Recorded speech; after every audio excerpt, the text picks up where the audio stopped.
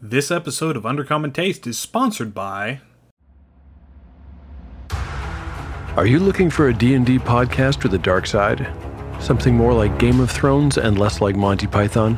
Tale of the Manticore is part dark fantasy audio drama, part solo D&D RPG. There's no plot armor here. The dice make all the important decisions. Join me as I resurrect the excitement, wonder, and emotion of old school D&D. Made for a mature audience, Tale of the Manticore is both a fiction and a game. It's the story where chaos rolls.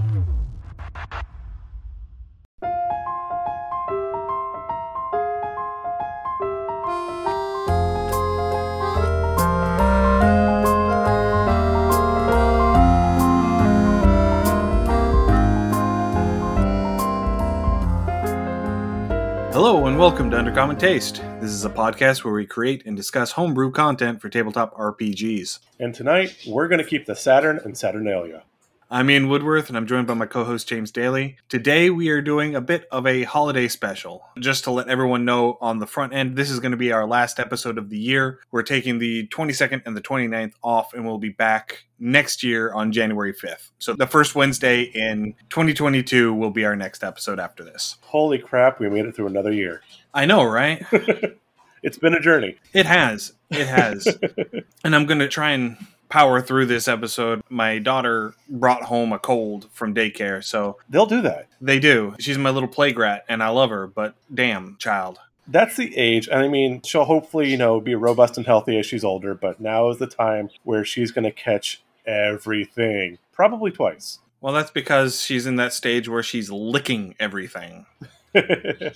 I swear, that child. I don't know how many times a day I have to tell her not to put things in her mouth or not to put her mouth on things. Ludwig would approve. Ludwig would approve, that dragon-looking gnome.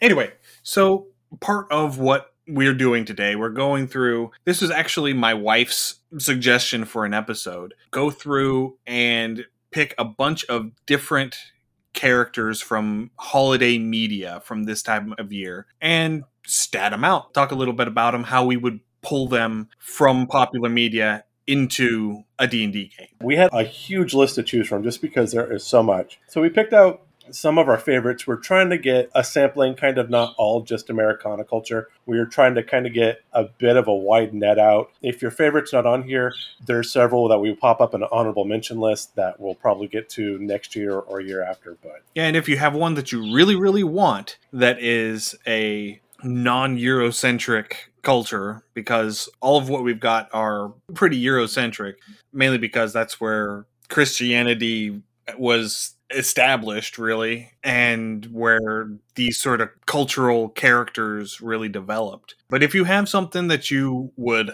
like us to include next year, send it to us in an email, undercommontaste@gmail.com, or send us a direct message through a Twitter account at UCT Homebrew. You can also find us on our Instagram and Facebook accounts at Undercommon Taste. Any of those places, drop us a line, tell us what you want, and we will include it next year in our list.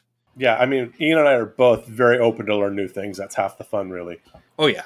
And there were things that I learned doing prep for this one. Absolutely. A couple of these characters I had never heard of. And then one I had kind of heard of, but didn't really know a lot about. So being able to go and do a little bit of research and learn some more about these characters was actually a whole lot of fun. So real quick, just to give you a heads up for our list, we've got Krampus, because you have to have Krampus. We're touching Krampus was going to be on this list regardless of if anybody requested him or not. Right. We did have a request for the Nutcracker. So, we've got the huge Nutcracker suite, which is a little bit of Russian, Eastern Eurasia, but also, obviously the Nutcracker Ballet. Very, very popular. Some awesome music. Based on the story by Alexandre Dumas, the French author. Correct. Who requested Nutcracker, Ian? That was Anthony Domenico, or at LibrarianPC on Twitter. Awesome. A great suggestion, and thank you. I heard that one, and that was one I didn't even think of initially. And I heard that, and my eyes just lit up like, oh my God, yes, we have to do the Nutcracker. Yes. So great suggestion. Awesome. So Nutcracker is on the list. Yule Cat made the list. That was requested by My Sound Delve, at My Sound Delve. Also, Herschel of Ostropol, which was one that I was not familiar with. He's a folk character from Ukraine, I believe it is. He's a Jewish folk character and was made kind of popular in a more modern sense with a book called Herschel and the Hanukkah Goblins from 1989. And that was requested by Zach Katz at Fantasize Me Pod. So thank you for that great one. Again, another great suggestion. I got to learn a ton on this one. Well done. And those are the 4 that we're going to go into detail on. So the Nutcracker, Yule Cat, Herschel of Osterpol, and Krampus. But we also have some honorable mentions that we're going to go into in a little bit of detail near the end of the episode. Some of the ones that we thought were good that we just didn't think there was enough there to really go into real depth on the character. Or they could have been just where, if we want to do everybody we want to do, this would have been like a 12-day podcast. Yeah. And nobody wants to hear that.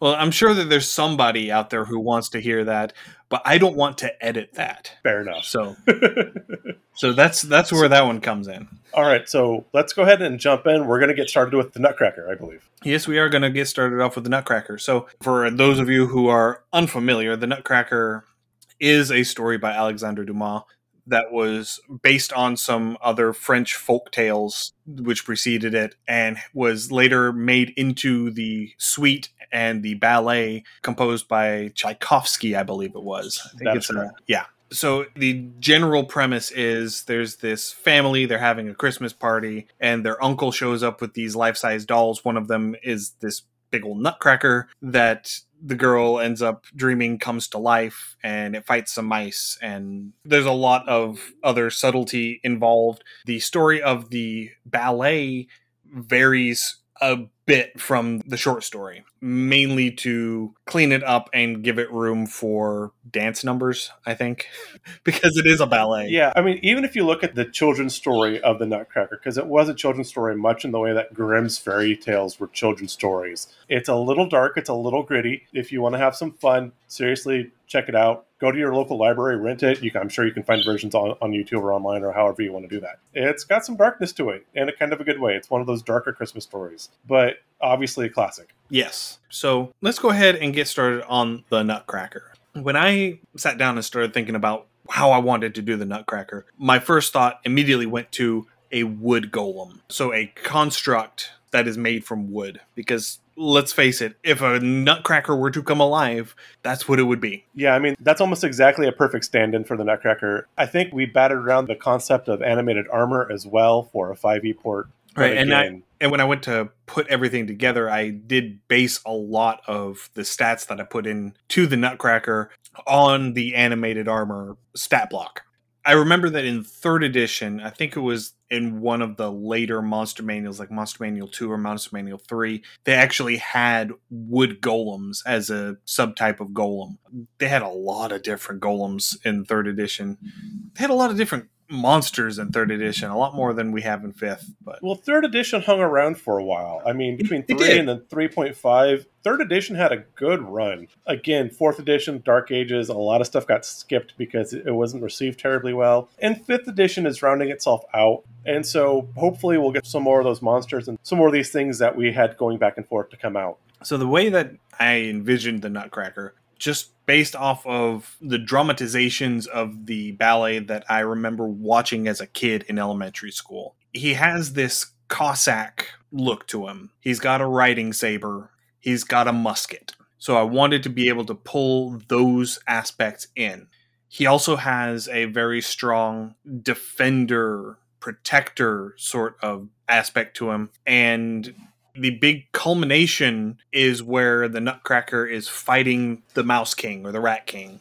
So I wanted to add some elements that were reminiscent of those aspects of the story. Right. If I recall correctly, the young daughter in the actual story, she is either sickened by a rat or she got bit by a rat. I forget which, before she fell asleep. So while she's asleep, if I recall, it's almost like a fever dream she's having. Kind of like flavors of a later version, Wizard of Oz, where, there was an injury or she was sick and so had this big fantastical dream. So again, that Nutcracker was trying to protect her and the family from the rats, but definitely fulfilling the role of a defender. So part of what I wanted to do here was add a couple levels of paladin to this construct. I didn't want to actually add spells. I didn't feel like actually giving him spells would really fit with the feel of this creature that we're putting together, but I wanted him to have that extra aspect of, it's there to fight the rats, it's there to fight the vermin,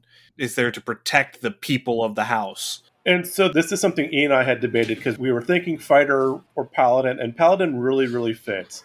And we didn't want to make it too much of a paladin because, again, casting spells doesn't fit the character terribly well, but having that oath, again, that oath of protection would have been perfect. The other thing that winds up being kind of perfect with the paladin is that ability to lay on hands because, again, the Nutcracker dealing with this concept of sickness and disease, particularly around Christmas time. So it did need some sort of regenerative or healing ability, I personally felt. And I did leave in there that its lay on hands won't have any effect on it because it has no effect on undead and constructs, and it is a construct. So it has to be selfless in this healing that it provides. I modified their divine sense, so rather than it being able to detect celestials, fiends, and undead, it is able to detect the presence of rats, insects, and other vermin. And again, that's just a beautiful fit. And then with its divine smite, I made it specific. I called it Smite Vermin. So it is mechanically still a divine smite, except that it gets the extra D8 of damage against rats, insects, and other vermin, as opposed to fiends or undead. And then I kept the anti-magic susceptibility that animated armor has. So it's still going to have that shortcoming if dealing with somebody who can disrupt magic. And then for its resistances, immunities, all of that, it's going to have resistances and immunities that line up with being a construct. So it's going to be immune to poison and psychic because it doesn't have a body that poison can function. It doesn't have a brain that psychic damage can attack. It's vulnerable to fire because it's made of wood. And I added a damage resistance to bludgeoning, piercing, and slashing damage from non-magical attacks. I would be willing to debate that one. You find that in most construct stat blocks, so I'm okay with that. And then it's got the animated armor's blind sight and 60 feet, blind beyond that. It understands common, but it can't speak. It's a construct, and it has no voice box. I have no voice, and I must scream.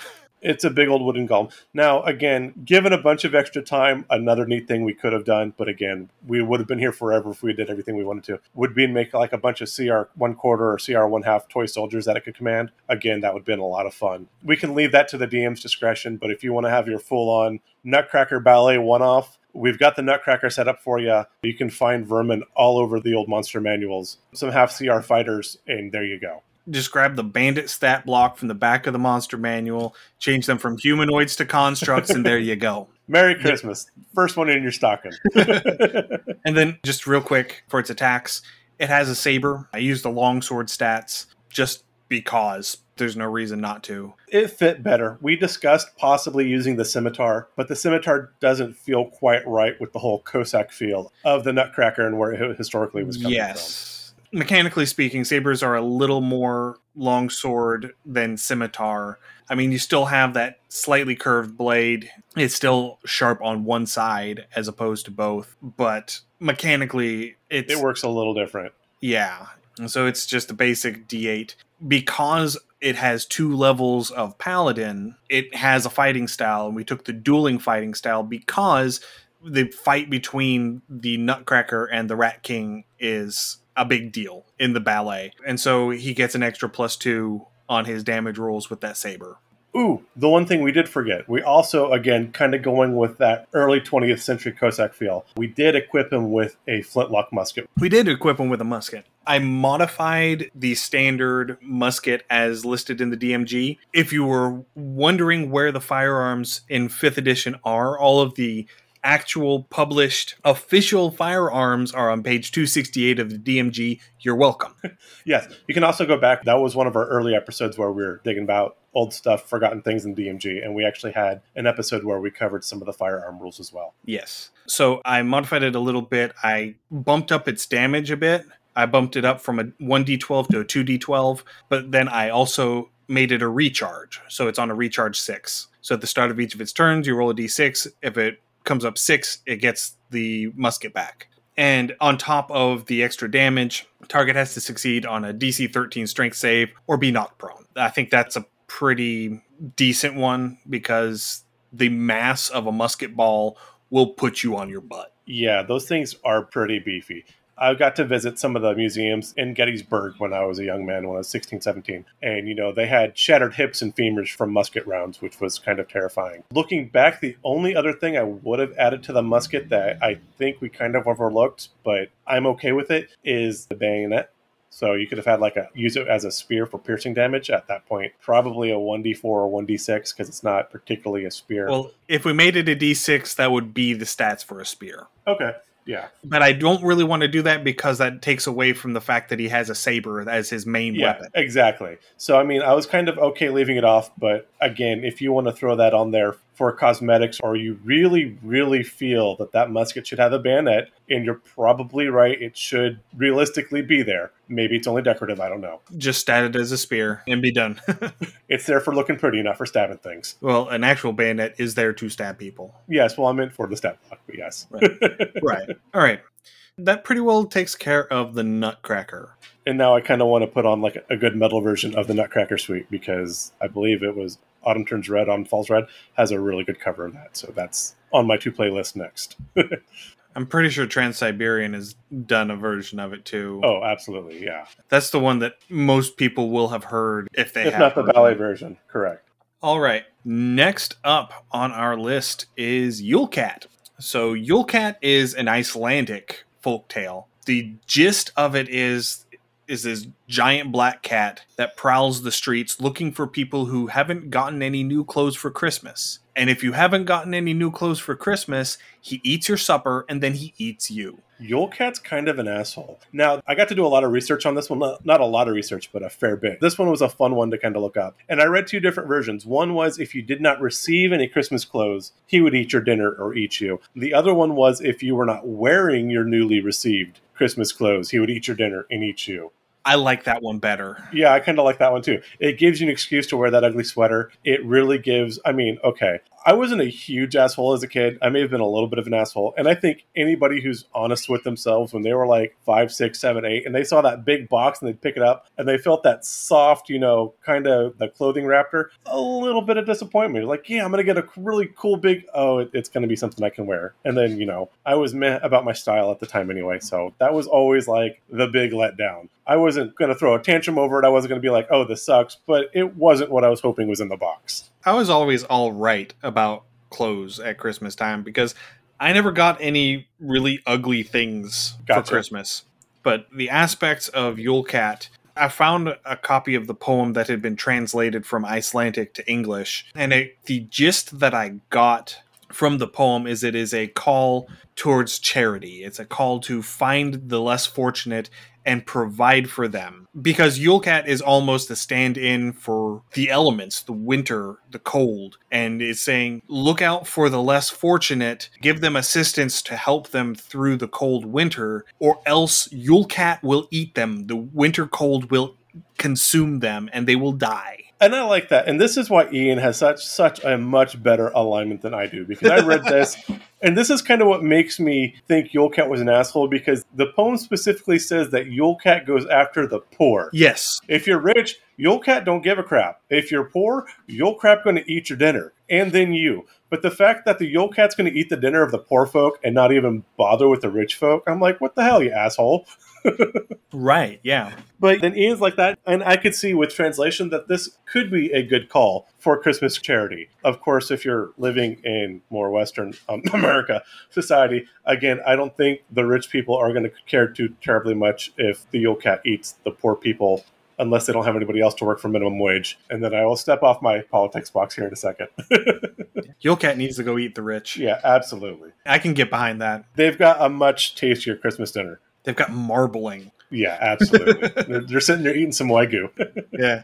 All right. So whenever I was putting Yule Cat together, I decided to start off of the basis of a displacer beast because I wanted to draw on it's sort of mysterious. It's got that subterfuge going on. It's one of those things where you're not going to notice it until it's too late. It's not going to necessarily give you any advance warning. So you have to prepare yourself ahead of time. and then hope that it notices. Yeah, this is kind of like the xenomorph in the Alien series, where it's going to pop up, and by the time it's there, it's probably It's too late to do anything. Yeah. Yes, absolutely. So basing it off of the Displacer Beast, I kept the avoidance ability, so anything that lets it make a saving throw to take half damage, it takes half damage on a fail and no damage on a success. I gave it some innate spells just to sort of play into all of how it works. So it has at will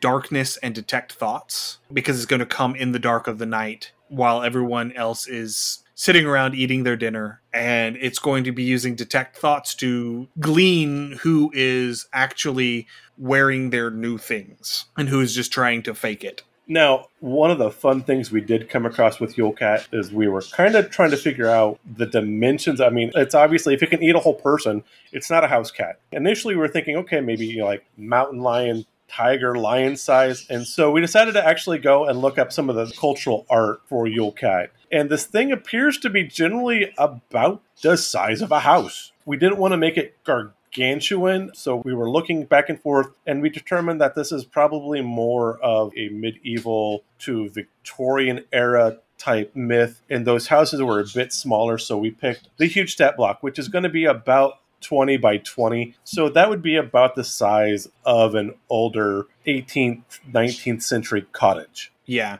And the old tales do say that it towers above the houses. So it had to be bigger than about 10, 12 feet. And huge does seem to be about the right size for that. If I recall correctly, giants in D&D are typically huge. So that is about the size that we're going for. But yes, Yule Cat is literally a house cat in that it is the size of a house. Though I kind of want to see a Yule Cat versus like a young adult dragon. I think that would be an interesting thing to play out on the table. If we ever decide to like go a who would win type thing and we roll, that's actually something we need to do is roll battles against NPCs to see who would win, have a battle royale type thing. But Right. yeah, Yule Cat versus dragon. Okay. We'll add that to the list. Add that to the list. So in keeping with the whole Displacer Beast, that displacement, that mystery, I modified a little bit, called it Shadow Meld. So when it's in dim light or darkness, attacks against it have disadvantage, which I think may actually be more or less how it actually is supposed to go anyway. I think darkness imposes disadvantage on attack rolls, but this is just establishing that if it is in dim light or darkness, attacks against it have disadvantage. And if any part of it is within bright light, that trait is disrupted until the end of its next turn. So the way to combat Yule Cat is to literally light up the neighborhood like a Christmas tree. Absolutely. And again, going with the whole Christmas theme with brightness and light and radiant energy and dawn, again, that ties into the whole thing. I mean, so much things happen at daybreak of Christmas Day, or the reasons why we have lights on the trees to drive off the evil spirits and of darkness. So yeah, I mean, this fits in with a ton of various lores and holiday theming. So that is absolutely perfect. Just as a little personal flavor thing, I gave it an ability I'm calling Landing with Grace, so that it takes no damage from falling and always lands on its feet. It's a cat. Because it's a cat. It's a cat. It's a giant cat. So that means that it can fall a whole lot further without taking damage than a standard house cat. I think something we should have also added, not necessarily, but would have been fun, is, you know, it has the impulse to like knock over any kind of water tower it sees, just kind of, again, cat. Right.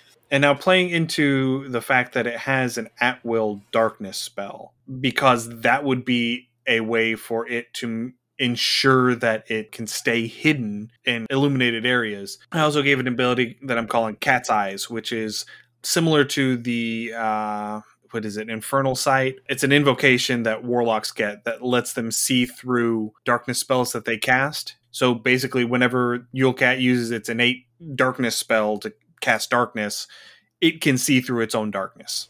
And again, that makes sense because cat. So going into the actions, it's a cat. So it has multi-attack, it can make 1 bite and 2 claw attacks. Because its whole thing is it eats people, as its bite attack, if it hits a creature that's large or smaller with its bite attack, that creature becomes grappled. And until the grapple ends, it can't make another bite attack on another target. And as a partner to that bite grappling, it has a swallow. So if you're grappled by it at the start of its turn, it's going to make another bite attack against you. And if that hits, you're going down its gullet. No, again, that makes perfect sense doing cat things. And so just the standard, it takes a certain amount of damage every turn from being digested. And see here, it can have 1 large or up to 4 medium or up to 9 small creatures swallowed at a time because it's huge. And if it takes 20 damage or more on a single turn, it has to succeed on a con save or vomit up everything in its stomach. Including dinner. Including dinner. I like this. Now, again, given the fact that this cat is about 20 feet long and 20 feet high, and a people is about, 5 feet high, really that does put us close to proportion to cat and mouse, strangely enough. I think a really fun scenario you could run with this would be along the lines of maybe one of my favorite Aesop's fables, the belling of the cat, where all the mice want to get together and they decide that they need to put a bell on the cat so they know if it's coming. And so maybe that's what your party is enlisted to do, is to try to track down, find your cat, and affix it with a bell, maybe a church bell or a giant cowbell or something, so that when it's coming into town to check to see if people have and are wearing their Christmas clothes, the bell will go off and give the villagers time to prepare or run away. Yeah, that could be fun because a lot of the artwork that we found for Yule Cat depicts Yule Cat wearing a golden bell on a red ribbon as a collar. So that could be something to do. And then the claw attack, it's got a little bit of bludgeoning damage, a little bit of slashing damage because it's batting with this giant mitt. And because it's batting, if it hits a target with one of its claw attacks, it can use its bonus action to make 2 more attacks against that creature. So that bat, bat, bat. Yeah, no, like cats do. Like cats do. I like that. The one thing I would have thought to add, again, just as a lark, not as anything completely compressed, Ian and I have been able to play a D&D game online with some other broadcasters. It's been a lot of fun. But the concept of, giant catnip in the form of mushrooms. So, if you could bring some catnip for the Yule Cat, maybe as a Christmas gift. Maybe. Yeah, we've been playing with Mike from 19 Hits the Dragon and Matt and Eric from the Goblin's Corner. Eric's our DM for this misadventure that we're having. So shout out to them. Go listen to their podcast. They're great. Yeah, great guys. Lots of fun. Oh, yeah, we're having a blast on this. And I have to admit that particular aspect with the extra bat attacks, I did pull that in part from a creature that Matt created on an episode that would have been 2 weeks ago by the time this comes out, where they're doing their ludicrous bestiary on feline monsters. So yes, go listen to that because it's amazing. On top of that, because it is a legendary figure, it has legendary actions. So it's got 3 legendary actions. It can use 1 to bat, so make a claw attack. Use 1 to fade into darkness, which it casts the darkness spell. Or it can use 2 actions to let out a fearsome yowl, which functions as the frightful presence ability that dragons have. So everything that can hear it within 120 feet has to make a wisdom save or become frightened for a minute. And becomes immune for 24 hours if they succeed. I really enjoyed looking up the stuff for this Yule Cat. It was fun. This is the first year I've heard of Yule Cat. So God bless the internet for bringing us different flavors from different cultures and stuff like that. Because absolutely, yes. Again, this was a really, really fun one to do. And that particular one I added because the poem does mention hearing Yule Cat yowl as it comes into town. Yeah.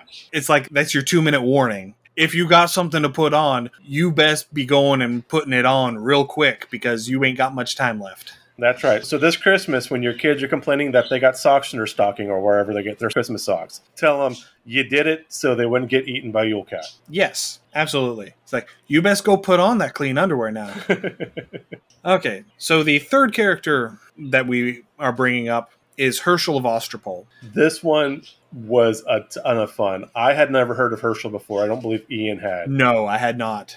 This character is quickly climbing up my list of heroes. He's kind of awesome. I kind of love this dude. Yeah, this is like an 18th century, is it Diogenes? Yeah, kind of. The one, Behold a Man? Yeah, that's Diogenes, yeah. because his whole thing was he was a jester. He's a Jewish folk hero from Ukraine, I think. Poland, that general area. The area is now Ukraine. It used to be part of Poland at the time that he was alive. Again, the boundaries have shifted for various reasons, but yeah. But this guy is everything I want to be in life. I mean, he was well known. He was generally, if not well liked, then well tolerated. He was witty. He was sharp tongued. He was snide. I mean, this guy is just kind of everything. He's my everything.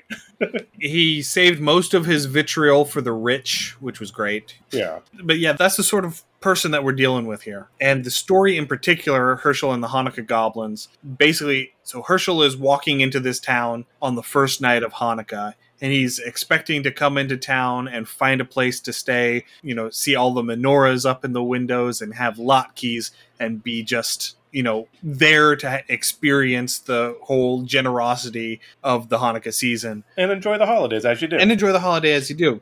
And so he comes into town and it's dark. And he's asking, what in the world's going on here? Don't you know that it's the first night of Hanukkah? And they're all coming out saying, well, we can't celebrate Hanukkah because goblins have moved into the synagogue up on top of the hill. And every time we try to light our menorahs, they come down and they blow out the candles.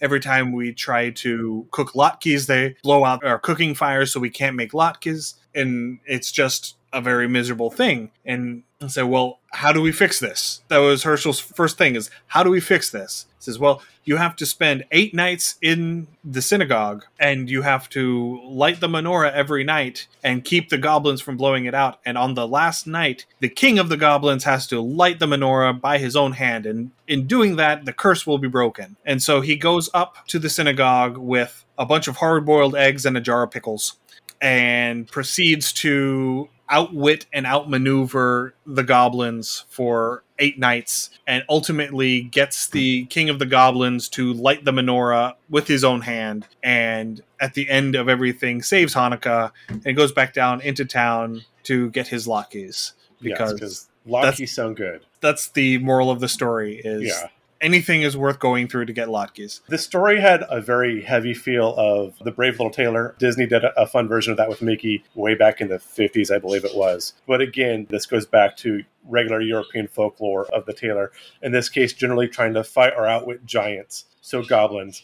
But I mean, as a session, you've got your party, or you've got your Herschel NPC, or however you want to do. You've got a synagogue, and you've got goblins, including a goblin king. This is like pre-made, setup, ready to run a one-off adventure. It's absolutely perfect. I loved it. Learning more about Herschel, too. Again, looking at some of his other lore. Again, he was very snide, very snarky. Some people considered him a holy man at various points, so him going to the synagogue does not seem too far out of line. One of my favorite side stories I read about Herschel was he was walking down the road one day. He stops at an inn, and he asks for room in the dinner, and the innkeeper and the wife tell him no. And he gets in a giant rage and says, "Do you want me to do what my father did when people told him no when he asked for dinner?" And they totally get freaked out, and so they give him a room and dinner, and he accepts graciously. And in the morning, they give him the stuff, and they're like, "We have to ask, what did your father actually do when people told him no?" He looks at him, shrugs, and says, "He went hungry." Yeah, that is the gist of a lot of his stories. A lot of it is bluster and misdirection. A lot of it is relying on people's preconceived notions to lead them in the direction that you want them to go. He does have a lot of cleverness involved in all of his stories. He uses his wits. He doesn't resort to violence. Yeah. So we were talking about this, and with these things in mind, obviously he does stuff in the synagogue. He is, in various aspects, considered kind of almost a holy man, like a monk would be, where he doesn't belong to a church, but he's considered to be a man that has the wisdom of God or whatever deity he's with. Yahweh.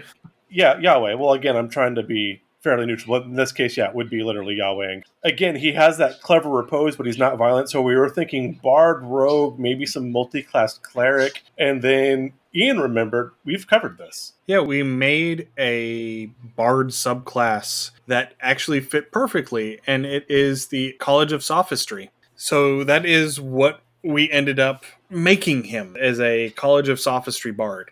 Now, again, if you've missed that episode or you don't recall that, College of Sophistry had a lot of kind of rabble rouser, a good bit of like faith healer or televangelist that you kind of draw on people's expectations, or you say what you know they want to hear. And again, it's a lot of spin doctoring. It's spinning the crowd. It's using your words more of a weapon than your actual physical abilities and feats. So this was just a perfect fit of something we created several months back. Yeah. And if you are interested in looking at that, it was one of our free write-ups. You can find that on our Patreon page, patreon.com/undercommontaste. And while you're there, if you enjoy what you see, consider becoming a patron and helping support the show financially.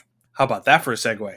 Woohoo. All right, let's go in and talk a little bit about how I started up Herschel. So naturally, I went with the folk hero background. Oh, of course. Because it just fits. And the passive ability of the folk hero to be, whenever you are traveling in rural areas, you can always find a hearth to sleep at. You can always find room and board. You can always find someone who will put you up and give you a meal. That fits with the whole feel that you get from the Herschel of Ostropol stories. Yeah, exactly. Because again, like I said, he wasn't really a holy man, but he was considered very giving, very friendly. He would dispense wisdom and generally take down the rich a peg or two. And as often as not, the poorer people would benefit from such. And that kind of wisdom and wit is admired, if not revered. I don't know if that's too heavy of a word, in a lot of Jewish tradition. And so having that ability is generally the sign of being blessed.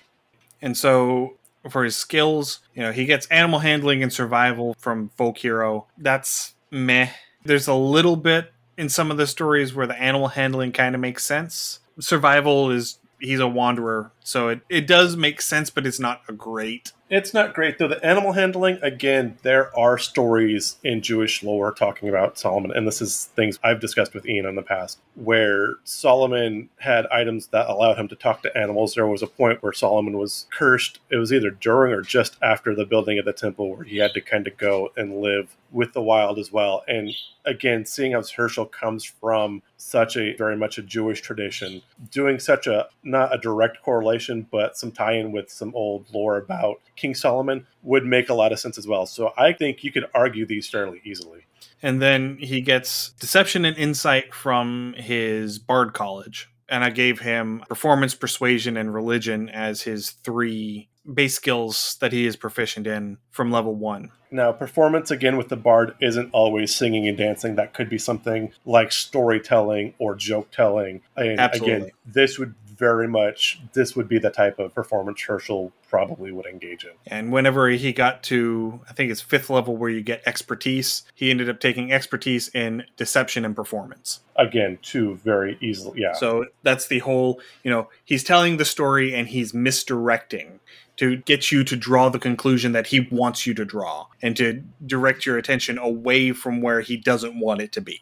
And so he's got all that. His abilities that he gets from his Bard College, the first one is Tricks of the Trade, so he's getting that proficiency, and he is able to spend his inspiration dice on charisma deception checks or wisdom insight checks, or whenever he's making an investigation check to discern an illusion. That last one's a little less prominent because there's not a lot of magic and not a lot of illusion and a lot of his stories, but the other 2 are big deals. Yeah, the other 2 are big deals, and again, if you start going back, particularly if you look at the story of Herschel and the Hanukkah goblins, I mean, you could easily draw up some points where there'd be some illusion there without issue, without giving too much of the story away. It mentions most of the goblins and what he does, but not every single one. So it does leave a bit to imagination, and I'm sure illusion happened in there somewhere. Oh, I'm sure. And then the other one that he gets, his 6th level ability, is Read the Crowd. So if he goes and spends a minute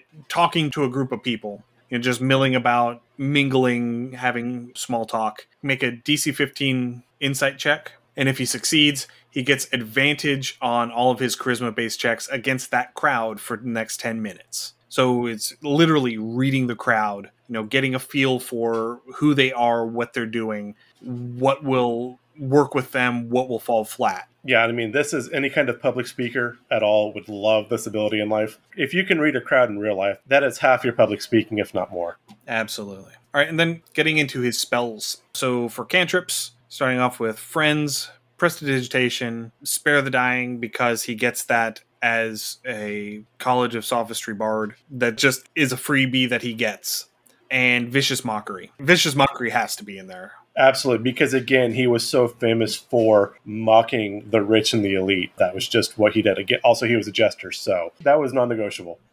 So first level, Bane, Command, and Sanctuary. So it's goading. It's making people go to the conclusions that he wanted them to. And then that Sanctuary is somehow he was good enough to not get shivved by the first person that he did this to. Maybe it truly was a blessing.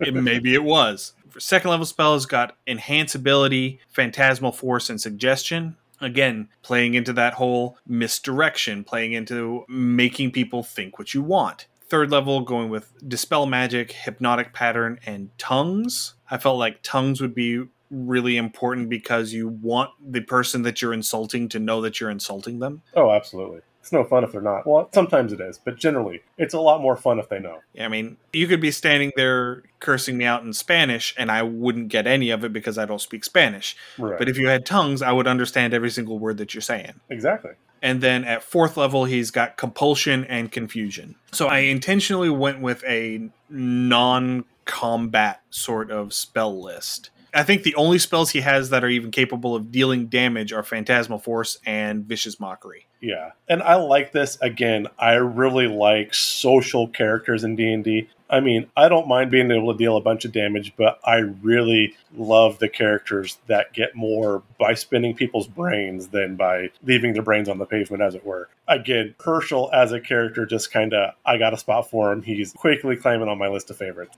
And then for his kit, because they're going to want some sort of way for him to defend himself, I gave him a quarterstaff. It's a walking stick. He's a traveler. He needs a walking stick. Yeah, I can see that. I love your touch for the languages you gave him. I thought that was inspired. Yeah, so I gave him Common, Hebrew, and Yiddish. I love that. Absolutely just a little tongue-in-cheek there. Because, you know, he is a Eastern European Jewish folk hero, so he would know Hebrew.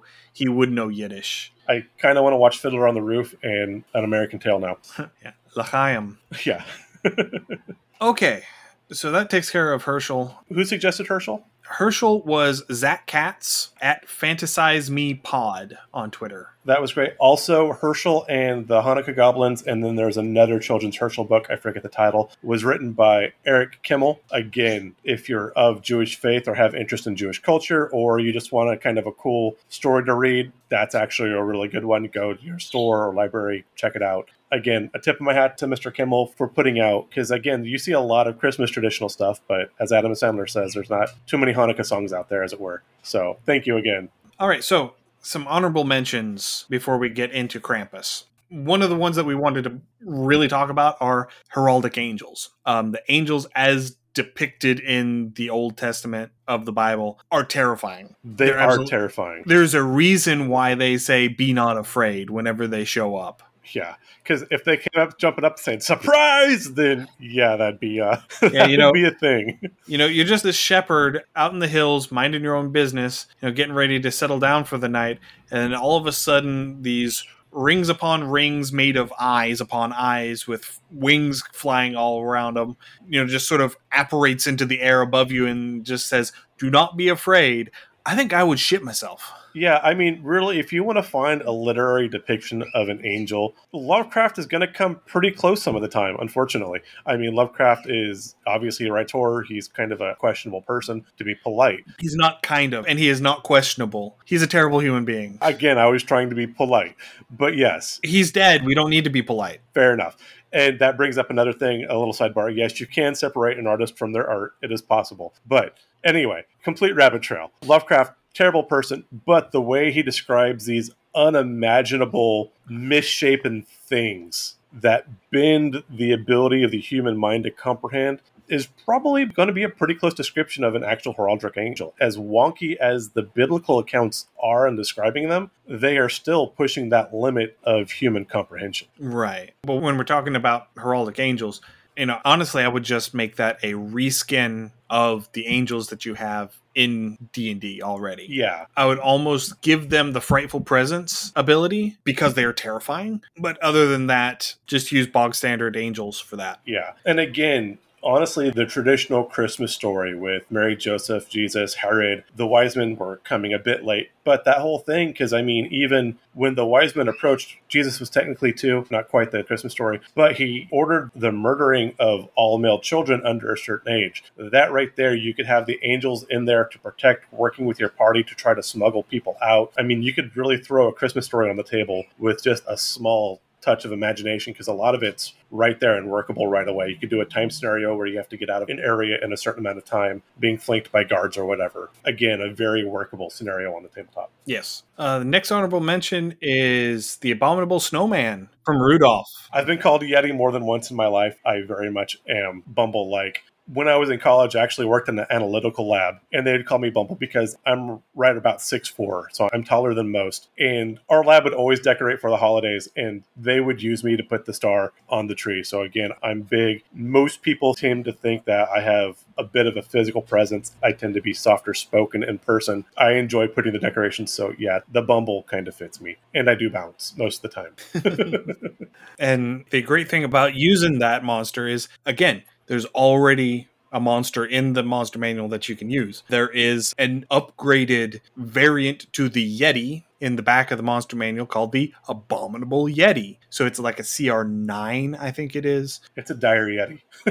Pretty much, yeah. And it's just a bigger, meaner Yeti. Yeah. And so you can make them, angry with the bad tooth, or you could just make him happy and putting stuff on trees before or after he had his dental work. Either way, again, a fairly simple thing to put on the table, but a lot of fun. And if you're doing a Christmas-themed whatever, I mean, a Yeti is a great thing to drop for your players. It's going to be a lot of fun, particularly if you have like anything that's Yeti-shaped and you put like a candy treat or maybe a stack of the powdered donuts. Could be your Yeti. I would totally do that. And he has a little gnome friend named Hermie. Absolutely, yeah. Yeah. To get Hermie the elf in, that was another request. Yeah, we thought about Hermie. Hermie's gonna be a bit difficult. I mean, there's elves and gnomes. We could have worked something like that. Dentistry in D&D doesn't make a huge presence. Yeah, he would be an NPC that you would go to for a purpose. It's not a thing that you can really stat up. He would be a shop owner more than an encounter, really. But still, I mean, a fun possibility. So we totally invite you to work up a Hermie. And if you come up with something great, let us know. Yeah. All right. So staying in the vein of Claymation Rudolph and in keeping in theme with Bumble is Yukon Cornelius. Yukon Cornelius is probably my favorite character in that entire movie. I had a coworker whenever I was still working in the sheet metal shop who looked and acted like Yukon Cornelius. Oh my God, that had to be fun. He had the great big red beard and he weighed about 450 pounds. Did he still have the handlebar mustache too? Oh, yes. Oh, perfect. Yes. Perfect. And every so often, whenever we were joking around, he would take his chip and hammer and he would tap it on the table and... Nothing. I love it. I love that he was in on the joke and embraced it. That makes it even better. I mean, he was the one that brought it up whenever he first started working there. It was great. Joe is one of the good things about working at that place.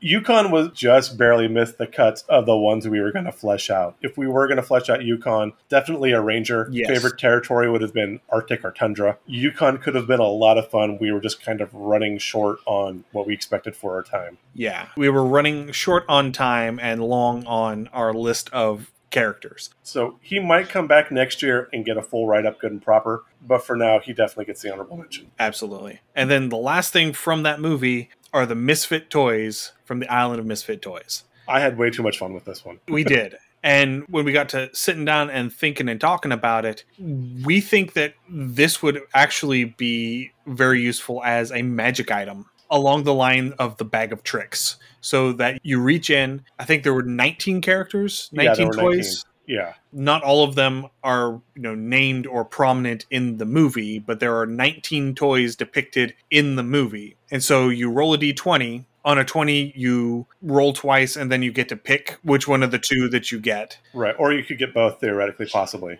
But yeah. I don't want to pull two toys out. But some of these, basically what they do is whenever you pull them out, they do a spell effect. So a couple of the ones that we actually went ahead and did. So there's the airplane that can't fly. So you pull him out, he casts Earthbind. So whatever you're casting it at can't fly either. We had the squirt gun that shoots jelly. So that casts web because it's sticky. It's sticky. Yeah, again, that one's an easy one. Yeah, that one's an easy one. There's a bear with wings. It summons an owlbear. Yeah, we went back and forth on this one, but you know what? Just an instant summon creature of an owlbear.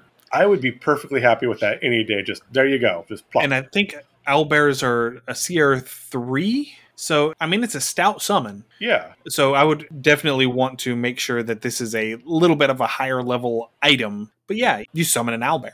And then my personal favorite, the Charlie in a Box. Charlie in the Box casts Tasha's Hideous Laughter. Yeah, that was so much fun. And again, one of the things we talked about was trying to flesh out something for each of these toys because it would make a great table to roll and we would still be here for 4 hours. So, and awesome. Who suggested the toys? Do we recall? The Misfit toys were requested by Goblin Scrawl Games. So at Goblin Scrawl. So thank you for that one because that one was great. Yeah, that was very well done. Thank you. And now we have 2 more honorable mentions. The first one was Jack Skellington because Nightmare Before Christmas is a Christmas movie. I don't care if you say that it's a Halloween movie. It is also a Halloween movie, but it is a Christmas movie. Yeah, at this point, it's been long enough. I'm going to put this full well into it is a classic. And I will fight anybody who says that The Nightmare Before Christmas is not a classic. I absolutely love it. It is a longtime favorite. Jack Skellington kind of going back and forth. We were thinking flavors of Bard, probably like beginning first, second level Artificer in there as well. A lot of potential, but we weren't quite sure which direction fully to go with Jack. That being said, if we did the full Nightmare Before Christmas theme, could be an episode all in itself because, again, just a ton of good stuff in there. One could possibly say there's a little bit of Ranger because he has Zero as a companion or maybe a Sorcerer as a familiar. I don't know how you want to work with that. There was a lot to... He could be an Undying Warlock. Yeah, that would make a lot of sense. Again, kind of... And then Pact of the Chain, so that's his familiar, yeah. Yeah, there was a lot to work with, and we weren't quite sure which direction we wanted to go, and kind of to save time so we didn't spend weeks debating on what exactly to do with Monsieur Jacques and his Strange Noël, which is the French title of that, which I had to watch in French class. Which is strange because the entire movie was in French, except for the songs, since they were copyrighted, were in English. There you go. Right. There you go. And then the final honorable mention is for Heat Miser and Snow Miser. These are some old favorites. Again, this is that weird 60s, 70s, not quite claymation, not quite puppets. Again, hands down, Earth Genasi Sorcerers. They might have a flavor with Bard because they both have an awesome song and dance scene in the movie. Wait, why did you just say Earth Genasi? Not Earth Genasi, I'm sorry. Blah. Yeah. Just Heat Miser is a Fire Genasi and Snow Miser is a Water Genasi. Water Genasi. I was thinking Genasi and my brain shifted to Critical Role. So there's an Earth Genasi in there, so my brain's just blopped. So yeah. It's okay. Fire Genasi, Water Genasi. Obviously Sorcerers. Some sort of elemental sorcerers, yeah. Yeah. Maybe a flavor of Bard. The Year Without Santa is kind of a wonky. It's not my favorite of the holiday special cartoon show movie things. But those 2 song and dance scenes, kick ass. Just putting that out there. And those are our honorable mentions. So if you wanted something that did not make the cut, write to us and we'll try and include it next year. All right. That brings us to the star of the show. Time for Krampus. Krampus, in a Christmas lore tradition, Krampus is one of the companions of St. Nicholas. St. Nicholas being the historical basis for modern Santa Claus. Why we call him St. Nick. One of St. Nicholas's miracles was there were some kids that got chopped up and brined in pickle brine, and he came along and magically reanimated them, restored them to life, like magically put them back together and revived them. So he's got a couple levels of Necromancer. It's going to happen. He's a cleric.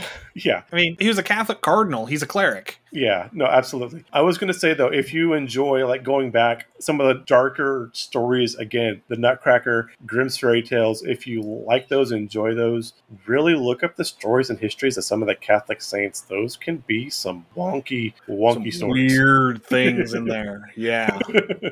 Some of the miracles that some of these saints do are weird. But Krampus is one of the companions of St. Nicholas. The companion that accompanies St. Nicholas on his travels varies from region to region and culture to culture. Growing up, the companion for St. Nicholas, or Nikolaus, because my mom is German, the companion that I grew up with was Schwarze Peter, Black Peter, who is very culturally inappropriate. He is the opposite of political correct. Yeah. Going back, so as we were looking up Krampus, and again, Krampus seems to be the one assistant. Krampus is getting a resurgence right now. He is getting a resurgence. And as that, accompaniment or helper of Saint Nick, you look at the other traditional helpers of Saint Nick, and they weren't necessarily happy little elves. Again, kind of dark, very culturally inappropriate, unfortunately. Generally, it was going to be something that reflected a dirty, obviously a poor nature. Culturally, this was kind of used by various cultures to point and say, we don't want to be like them. So be like St. Nicholas, this good guy, and he's clean and happy, and he'll give you stuff. Or he can be the dirty, insert whatever you're going to insert, because again, it did depend on culture. But it was generally not a good role to fill, we will say. Right. Typically, the companion would be in blackface because they're St. Nicholas's assistant, and they're the ones that are going up and down the chimneys. So it was supposed to depict the soot from the chimney, but there are a lot of cultural sensitivity problems with walking around in blackface. Don't do it. Don't do it, guys. Just don't. If you think it's a good idea, just know it's never a good idea. Never, ever, ever a good idea.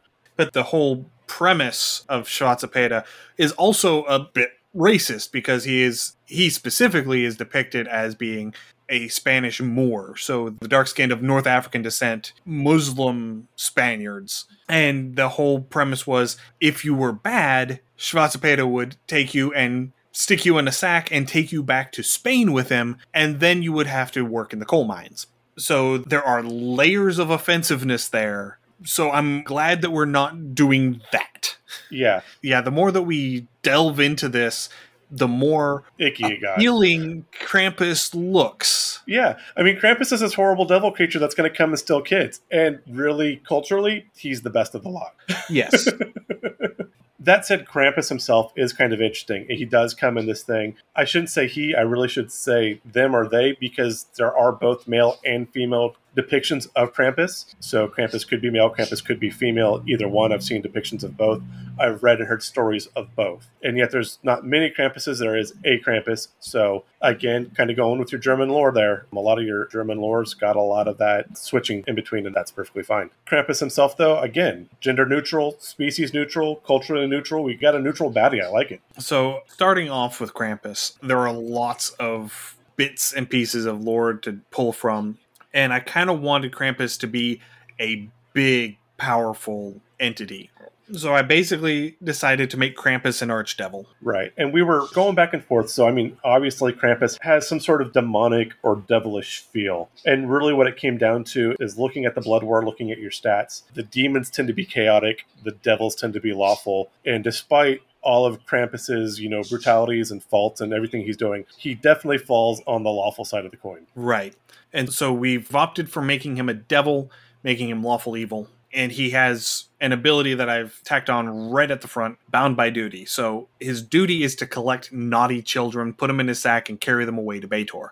So as such, he will never attack a good aligned creature except in instances of self-defense. Makes perfect sense. I have no issue with that at all. Because he leaves the good girls and boys alone. Yeah. That's the whole thing about Krampus, is if you behave, Krampus will leave you alone, and Krampus will leave you the presents that St. Nick gives him to give you. So if you behave and you wear your Christmas socks, Krampus will leave you alone, you get to eat Christmas dinner, and the Yule Cat won't eat you.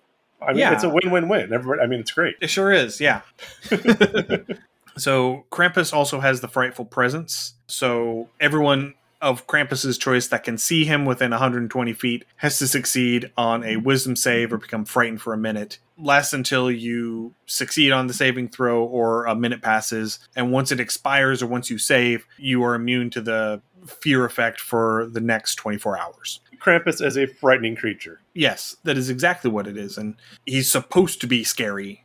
So he has innate spellcasting, he can at will cast darkness, detect evil and good, and freedom of movement. I wanted him to have something on him that no matter what you do, you cannot stop Krampus. Krampus is the Terminator. He doesn't eat, he doesn't sleep, you can't stop him.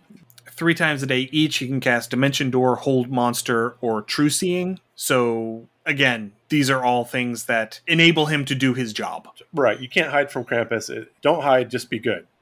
Right. And then once a day, he can cast Plane Shift. That's how he takes all of the naughty boys and girls back to his lair in Baator. Okay. So I gave him variable size. He is by default a huge devil, Yes. but he can magically make himself either medium or large at his discretion, or return to huge size. I like that. That way he can get in small places to grab the naughty kids, or big to defend, or whatever else. Or maybe he's grabbing some giant kids one day, so he needs to be a little bit larger. Right. And then, because one of the big things at the holidays in Europe is, St. Nicholas and Krampus walking down the street. It's going to look really weird if Krampus is 20 feet tall. Yeah. I gave him Shadow Stealth from the Vanderhob stat block. So in dim light or darkness, he can take the hide action as a bonus action because he does have that sort of feel that... Grab you from the shadows? Yeah. Yeah, I could see that. He is the monster under the bed. Yes. And then he's got legendary resistances. He's got Infernal Sight, so he can see through magical darkness as though it were non-magical. And then the last thing he's got is his sack. So Krampus's sack is functioning like the extraplanar dungeon of an Astral Dreadnought stomach. And I have flavored it to be the inside of a snow globe. I love that. I was reading that and I was like, that's so perfect. So it is basically a 1,000 foot diameter snow globe that has perpetually falling snow, but the snow never accumulates to be more than an inch thick, and it's not cold. So it just looks like snow.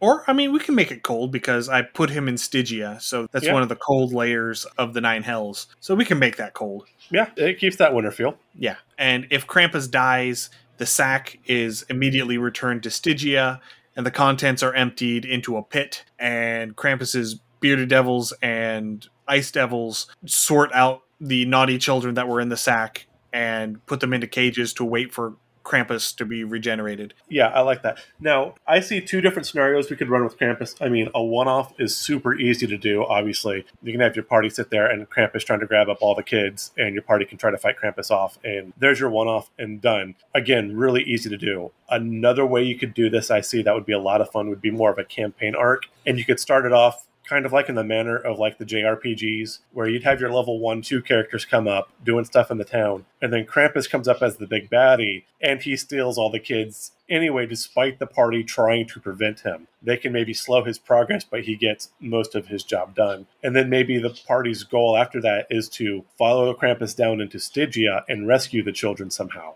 And you could make that as long of an arc as you wanted. Either way, both would work great. Both lead to a lot of really fun storytelling possibilities that you can work with. And we were talking initially about putting together a sort of a one-shot thing where basically Santa Claus comes to you and says, Krampus is missing, or Krampus is dead, you need to find a new Krampus. Yeah, we talked about that. I still have a hard time figuring out how you would choose who the new Krampus would be unless the DM had already pre-selected a new Krampus that the party had to find versus the party getting together and saying, hey, you're Krampus now, which I guess could kind of work. Well, I was thinking of it because at that point we were still going to be making Krampus an archfey. Yes. Because Santa Claus is an archfey. I don't care what you say. Not you, James you, but whoever Listener happens you? to be listening. Yeah, listener you. The royal you.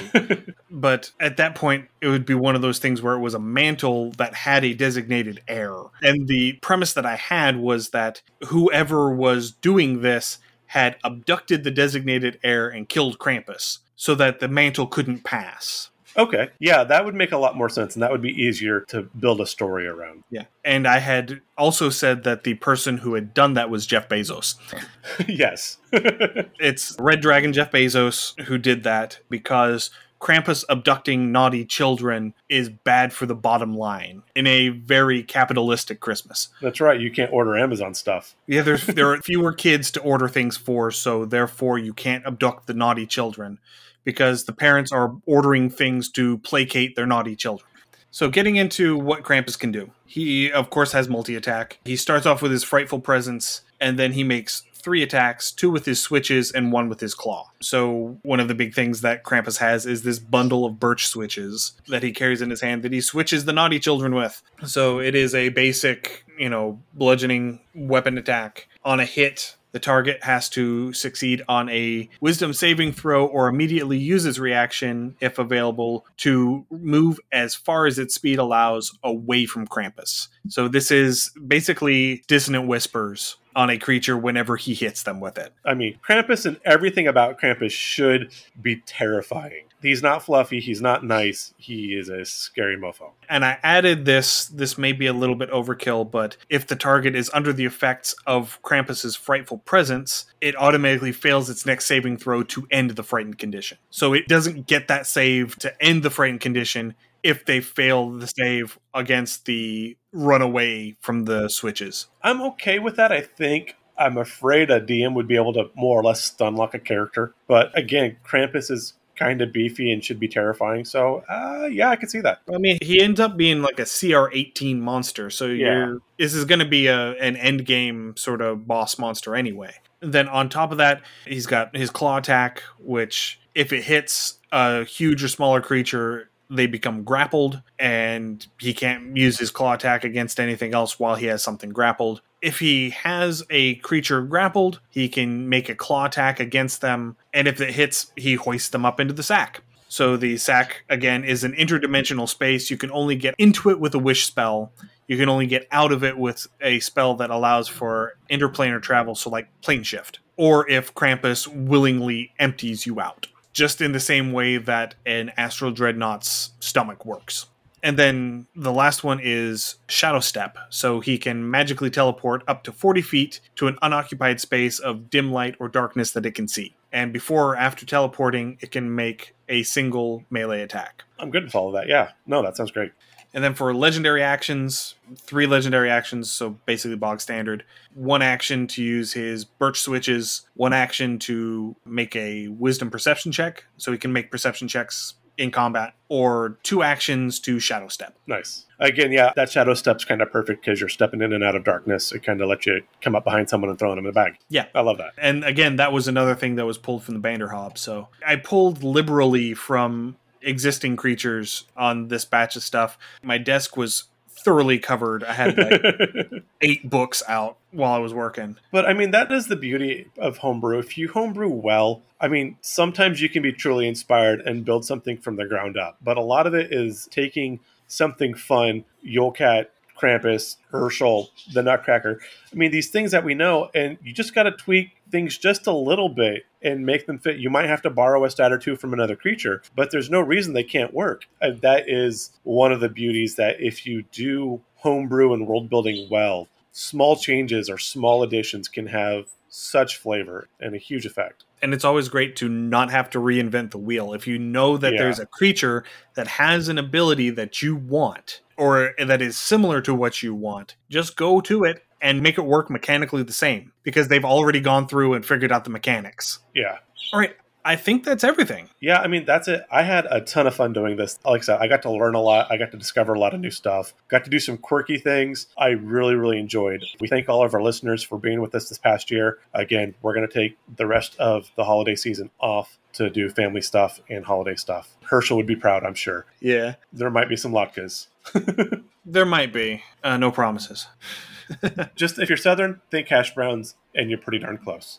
They're potato pancakes. Yeah. But that'll bring us to the end of our holiday special. We hope you enjoyed it. If you have any comments, suggestions, or ideas, please send us an email, undercommontaste@gmail.com, or send us a direct message through our Twitter account at UCT Homebrew. I'm still doing our Shakespeare and Insult Page a Day calendar inspired roleplay prompts 6 days a week. They're going up on the Twitter account and getting cross-posted to the Instagram and Facebook accounts at Undercommon Taste. There's not going to be very many more of those. By the time we record again, I should have whatever my new calendar is going to be and figure out if I'm going to be doing that again. I have seen that you're posting your Advent calendar surprises as well. I am on my personal Twitter account and then retweeting them on the Undercommon Taste account. My wife got me a Scotch Advent calendar, so I've been doing reviews on all of the scotches that I've been getting every day. And I've had some good ones. I've only had a couple that I didn't really care for. But by and large, that's another thing that I've been doing. We are on Patreon, patreon.com/undercommontaste. That's where all of our write-ups go. Once I get the write-ups for these creatures fleshed out a little bit, I'm going to be putting them up on the Patreon account. So you'll be able to access the Nutcracker, Krampus, Herschel, and Yulcat to use at your table. While you're there, consider becoming a patron and helping support the show financially. We're also on Discord. You can find a link to the Discord in the show notes, so please come and talk to us. You can find our podcast wherever you listen to your podcasts. As always, please give us a rate and a review. This helps us know what you want to hear more of and increases our visibility. So thank you very much. Thank you, everyone. Happy holidays, and we'll see you in the new year. And happy gaming. Thank you for joining us for another episode of Undercommon Taste. If you enjoyed what you heard, please pass it along to your friends. If you have comments, suggestions, or ideas, you can email them to us at undercommontaste@gmail.com. If we like your idea, it may make it into a future episode. You can find us wherever you find your podcasts, and we would greatly appreciate any likes, ratings, and comments you could provide. Find us on social media. We're at Undercommon Taste on Facebook, Instagram, and YouTube, and on Twitter at the handle @UCTHomebrew. If you would like to help support the show financially, please visit our Patreon page at patreon.com/undercommontaste. Our theme is Massacre Anne, written and performed by Mary Crowell and used with permission. You can find her online at marycrowell.bandcamp.com or on Patreon at patreon.com/Dr. Mary C. Crowell. Thanks again for listening, and stay safe. You'll hear from us again soon.